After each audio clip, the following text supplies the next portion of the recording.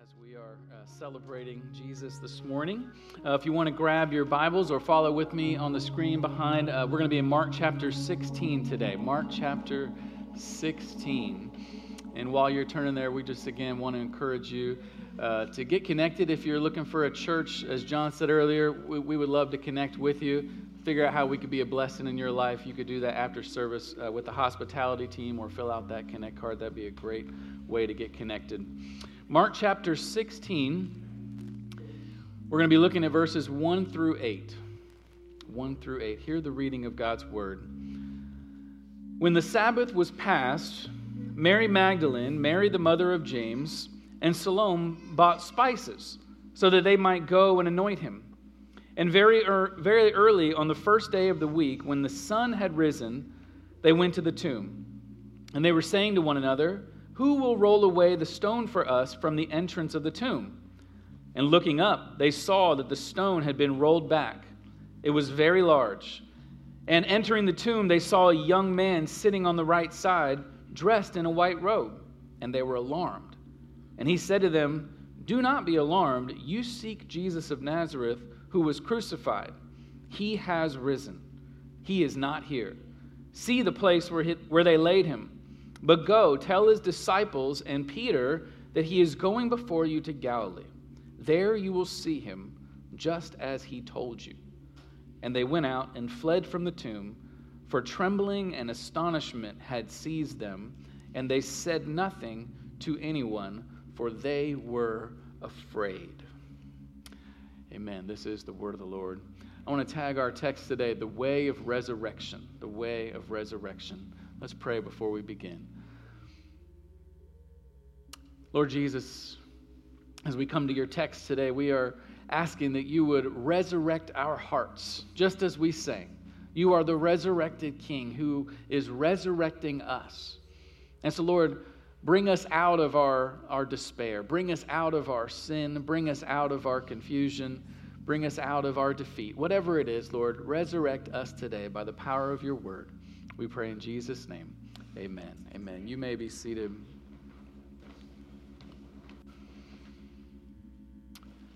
Well, Nelson Mandela was the David who took on the Goliath of South African apartheid. He and the African National Congress had been organizing various campaigns and demonstrations and nonviolent protests to draw attention to the injustice of apartheid. And they were gathering together the black community in South Africa. They were organizing people around this campaign. And because of that, he kind of became the face of the resistance movement. Right? And because of that, being the face of the movement, he was eventually arrested and he was charged with terrorism. And famously, in April of 1964, he was on trial in the courtroom of a crowded courtroom in Johannesburg, where he gave a speech. And this speech was not a short one. It was a 3-hour speech.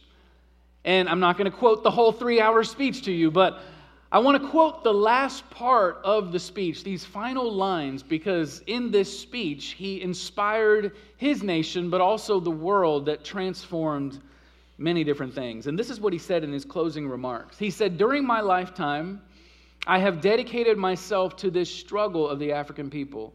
I have fought against white domination, and I have fought against black domination. I have cherished the ideal of a democratic and free society in which all persons live together in harmony and with equal opportunities. It is an ideal which I hope to live for and to achieve. But if needs be, it is an ideal for which I am prepared to die." And that became the title of this speech that it's remembered by. I am prepared to die.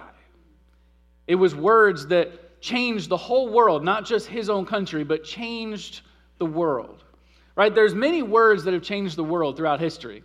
You might think of Ronald Reagan as he spoke those famous words about the Berlin Wall during the Cold War, the wall that separated East Germany from West Germany, and he said famously, "Mr. Gorbachev, tear down that wall."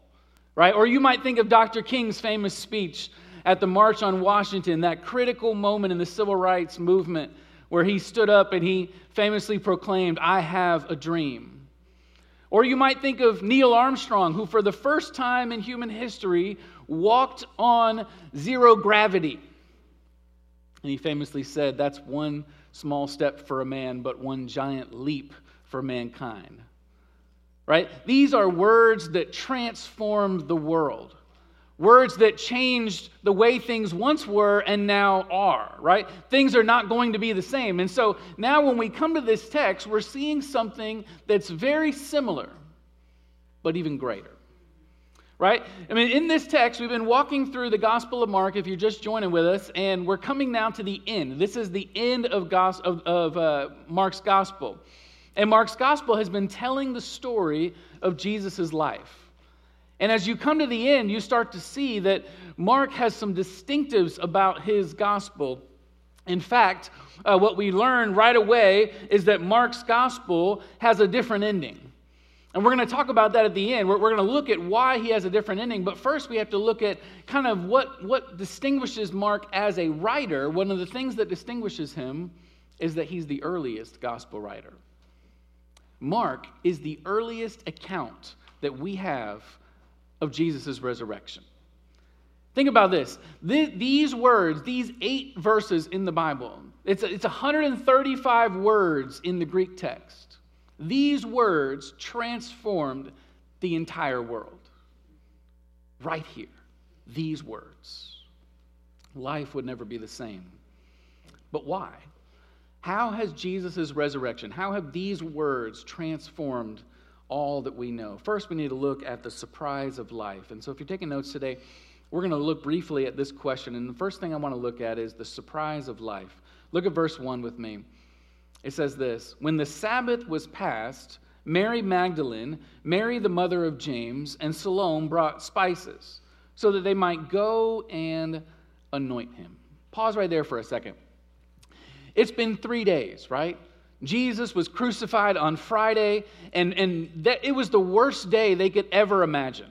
I mean, here they are, these women, they're watching Jesus be beaten, crucified, dead and buried, all against their expectations, their hopes, their dreams, their loved one that they love so much in Jesus. Here they are watching him die right in front of them. It's the worst day you could imagine. And then you have Sabbath on Saturday, and now it's Sunday morning, early on Sunday morning, and they get up early to go visit the tomb. And when they go visit the tomb, you can tell that they're not expecting resurrection. They're not expecting life. Mark tells us that they went and they bought spices. And these spices were meant to be mixed with oil, and you would take this mixture and you would put it on the dead body to not only anoint the body, kind of a religious ceremony, but also because it lessened the smell of decay. Right? So it was just kind of a taking care of the body and a compassionate act. And so here they are going towards the tomb with these spices, and not only that, they're having a conversation about the tomb. They're asking themselves, how are we going to roll away this stone that's blocking the entrance to the tomb? Which means that they didn't expect this tomb to be open. They didn't expect to find life. They expected death. They expected that this would be a failed attempt. All they expected was death and despair. But then they arrive at the tomb, and look at what happens in verse 4. In verse 4 it says, "And looking up, they saw that the stone had been rolled back. It was very large." Mark points that out. It was very large. "And entering the tomb, they saw a young man sitting on the right side, dressed in a white robe, and they were alarmed." Alarmed.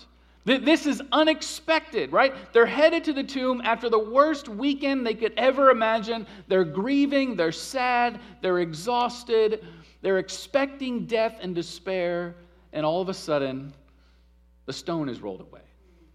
How did this happen?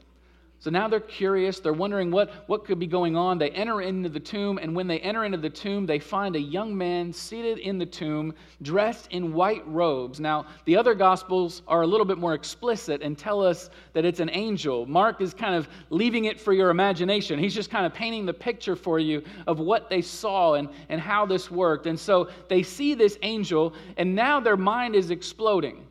They're trying to figure out what is going on. I mean, Mark just says they're alarmed, they're surprised, they don't know what to do with this information because what they had expected was death. What they had expected was despair. Because see, life seems surprising when death feels final. When death feels final, a sense of life seems surprising. Let me tell you this way. The highest grossing film director in Hollywood history is Steven Spielberg. I mean, almost $11 billion in ticket sales. $11 billion in ticket sales. I mean, he became famous for telling stories that people love to watch. Right? Steven Spielberg, for decades, has been creating famous blockbuster films like Jaws and Jurassic Park and The Color Purple and all these incredible films. But what's happened in his career is he's also been known for not being able to win very many Oscars. You may be familiar with this, that they call it his Oscar curse. In fact, it took him 20 years to win an Oscar. 20 years. After blockbuster films that had been nominated, but none of them won an Oscar. Until, get this, he's won 2 Oscars. These are the 2 Oscars he's won for: Schindler's List and Saving Private Ryan. One movie about the Holocaust, another movie about World War II. And so critics are asking, why can he not win an Oscar? And here's the reason why he can't win an Oscar, they've told him, is because of happy endings. See, people love to watch happy endings. That's why they sell tickets. That's why everyone loves his movies. That's why they want to be entertained by his incredible stories. But when it comes down to defining what art is, the critics say, that's not art. That's not art. Why? Because in our culture, happy endings isn't considered good art. Listen to me. In a secular culture, in a godless culture, death feels final. Death feels final. Cynicism feels real. Cynicism is something you can grasp. It's something you can experience. It's something that is tangible because you can point to your experience and you can say, look, that's what's happening. And so hope, this sense of joy and hope in the midst of our circumstances, it feels fake. Hope feels like it's not real. Hope is something that you give to kids in Disney movies. But listen, the struggle with cynicism is the evidence of our experience.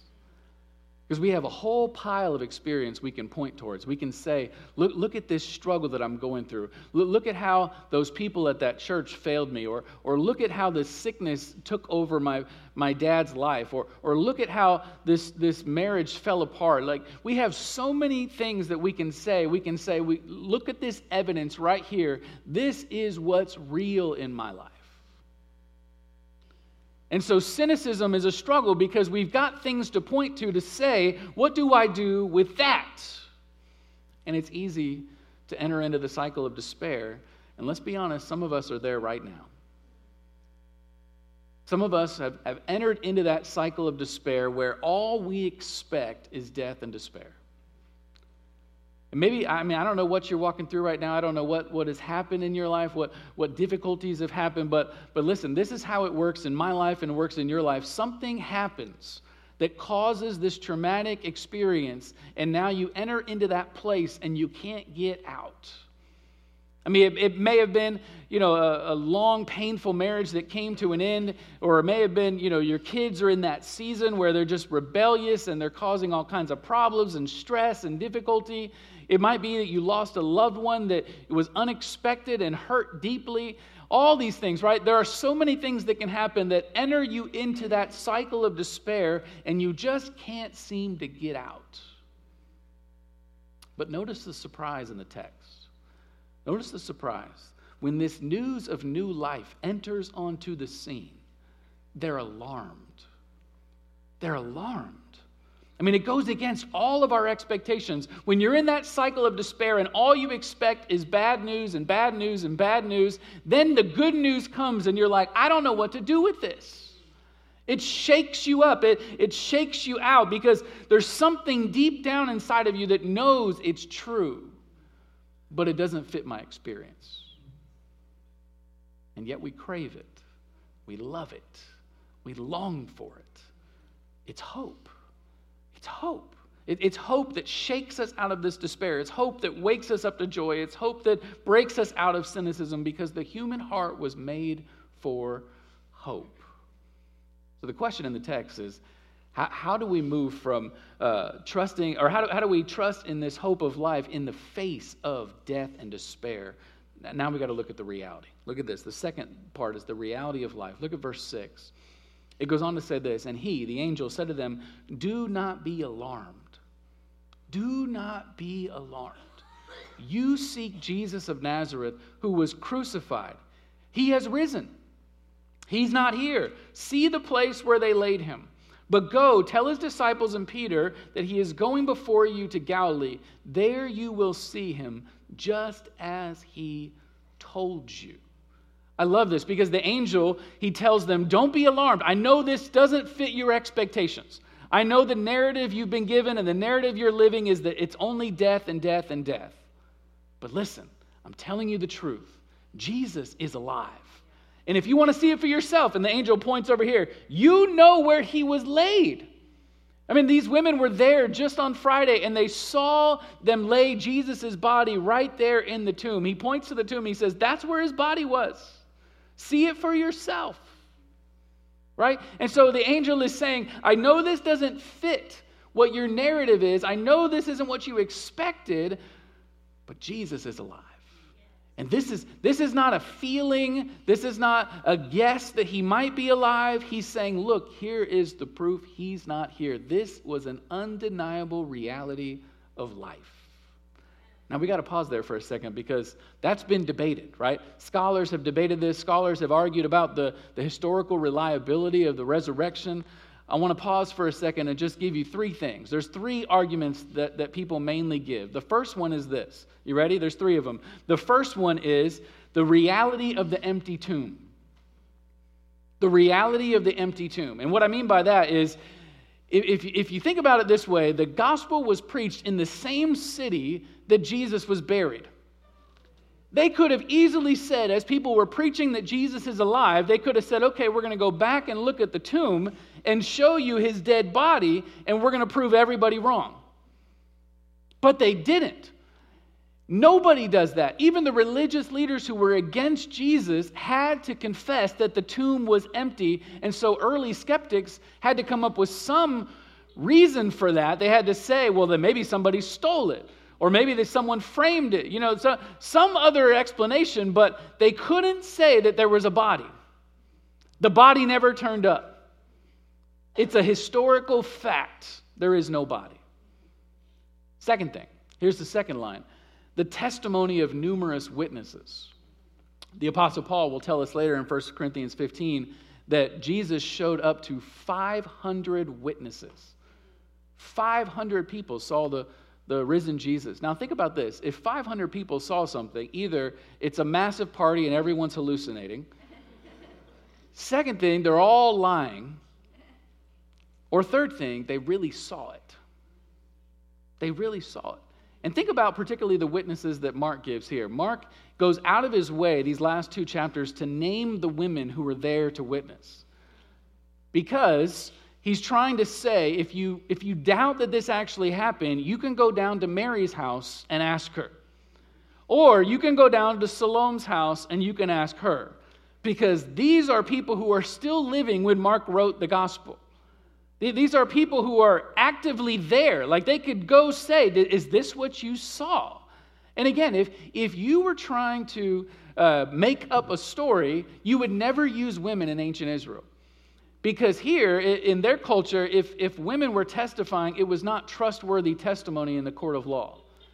And so think about that. If you're going to make up a story, why would you ever use women to be your witnesses, knowing that no one in the culture trusts their testimony? The only reasonable explanation for that is it actually happened. It actually happened that God chose women to be the first witnesses of the resurrection and the first people to go then tell the story of the resurrection, because that's what he wanted to do. And it actually happened. They wouldn't have made it up. If you made it up, you would have made it Peter, or you would have made it John, or somebody else, someone who was going to be famous that could get some credit for this. But no, it was the women who no one in the culture would have trusted. But it's true. It's true. And lastly, the life transformation of Jesus' followers. I mean, what could possibly cause people, these men and women who are going to follow Jesus, to give up their life for a lie? Think about that.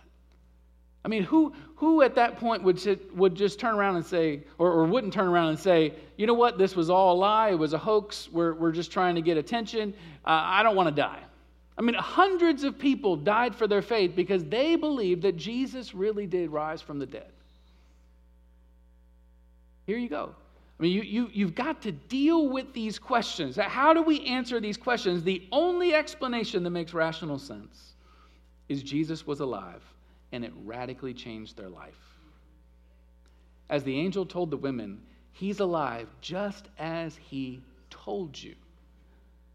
Right? What he's saying to them is this isn't a feeling, this is a fact. This is a reliable fact.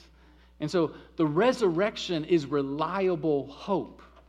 It's reliable hope. It's hope not based on feelings, right? Because hope based on feelings will fail us. Right? If you put your faith, if you put your hope in a feeling, it's not going to last.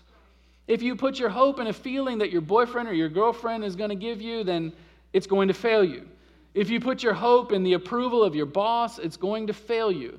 If you put your hope in the success of your children, it's going to fail you. If you put your hope in the success of your business, it's going to fail you, right? Anything else, it's going to fail you because these things don't last. They change, right? And so if Jesus' resurrection is based on a feeling, like I feel like he might be alive, I feel like this might be true, then it's not going to be worth anything. But if it's historical fact, if it's not a feeling, it's a fact, it changes everything. It means your hope is not based on what you feel, but what God did. What God did. See, Jesus' resurrection is God giving his full and final approval of all that Jesus came to do. Right? Jesus took our place, living the perfect life that we were called to live. Jesus took our place, dying the death that we deserve to die. Jesus took our place, not only in his death, but in his resurrection. Right? Jesus is taking our place as our representative, our person who's being our substitute. He's saying, I came to do all of that for you, and the resurrection is Jesus' final approval. Right? He entered into the grave with all our guilt on his shoulders. He entered into the grave with all of our shame on him. But early that Sunday morning, he got up. He got up not with our guilt, but with our victory. He got up with all power in his hands, power over our past, power over our present, power over our future. He has power. He got up because he told us. He told us. And so Jesus' resurrection means our resurrection is reliable. His death for us, but not just his death, his resurrection. It's his reliable promise that no matter what despair you feel, there's hope. It's his reliable promise that there's hope that God has fully paid for your sin. There's hope that God has fully given you his righteousness. There's hope that God hasn't forgotten you in your suffering. There's hope that God will come again to take away all your pain and wipe away every tear. There's hope that the resurrection is the first fruits of all he'll do. These are the facts. The facts. And so this reality of life in the face of death leaves us with one last question. And this is the last point I want to talk about, the question of life. The question of life. Look at verse 8. It closes this way. And they went out and fled from the tomb, for trembling and astonishment had seized them. And they said nothing to anyone, for they were afraid. They were afraid. Now, most modern translations of the Bible have a little note right after that. And it says the earliest manuscripts do not contain verses 9 through 20. Now, we don't have the time to get into all of what that means, but here's what that means in just a short time that we have. What that means is most scholars believe that the last part that you might see in your Bible was actually not in the original manuscripts written by Mark. And so the question is, how did that come about? What actually happened to bring that about? And it's an interesting question because what probably happened is scribes, a few centuries later after Mark was written, wrote down as they're copying the text, they wrote down their own kind of summary ending. And the reason we guess this is because it doesn't appear anywhere in the earliest manuscripts, and it just kind of suddenly appears. And as you read Mark, you start to realize this makes a lot of sense by the way Mark ends. Because if verse 8 really is the ending of Mark, what's fascinating is Mark just suddenly stops. Like, if you've read the other Gospels, there's no appearing to the disciples. There's no Great Commission. There's none of these famous stories that happen right after the resurrection. And oddly enough, Jesus never makes a physical appearance in Mark's Gospel after his resurrection.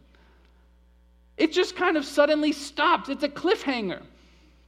And so what's fascinating is what's likely is that the scribes, as they're copying this, they're uncomfortable with it. And so they start to kind of fill in the story. And what's interesting is I think this is exactly what Mark intended. Because think about it. Mark describes the news to these women, or the news when it comes to these women, that what they feel is they feel trembling, astonishment, and fear.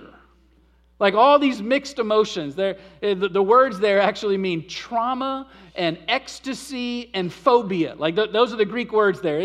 There's this sense of, I don't even know what to feel. There's just so much happening. And then the gospel ends with this last word, afraid. Afraid of what?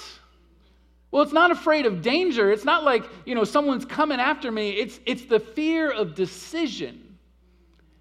It's the fact that they've got to this point where they realize that this story, this news that Jesus is alive is going to change everything in my life, but not just my life, in the whole world. If Jesus really is alive, I'm afraid of what that actually might mean. It might change everything in my life. See, Mark's whole gospel has been a call to discipleship from the very beginning. And now it ends with this final call to discipleship by him just stopping. And he's implying, as a master storyteller, he's implying, now you finish the story. You finish the story. What are you going to do with the risen Jesus? What are you going to do in response to this one who's alive? See, the resurrection awaits a response. It awaits a response. In 1982, scientists in northeastern China discovered ancient seeds in the bottom of a dry lake bed.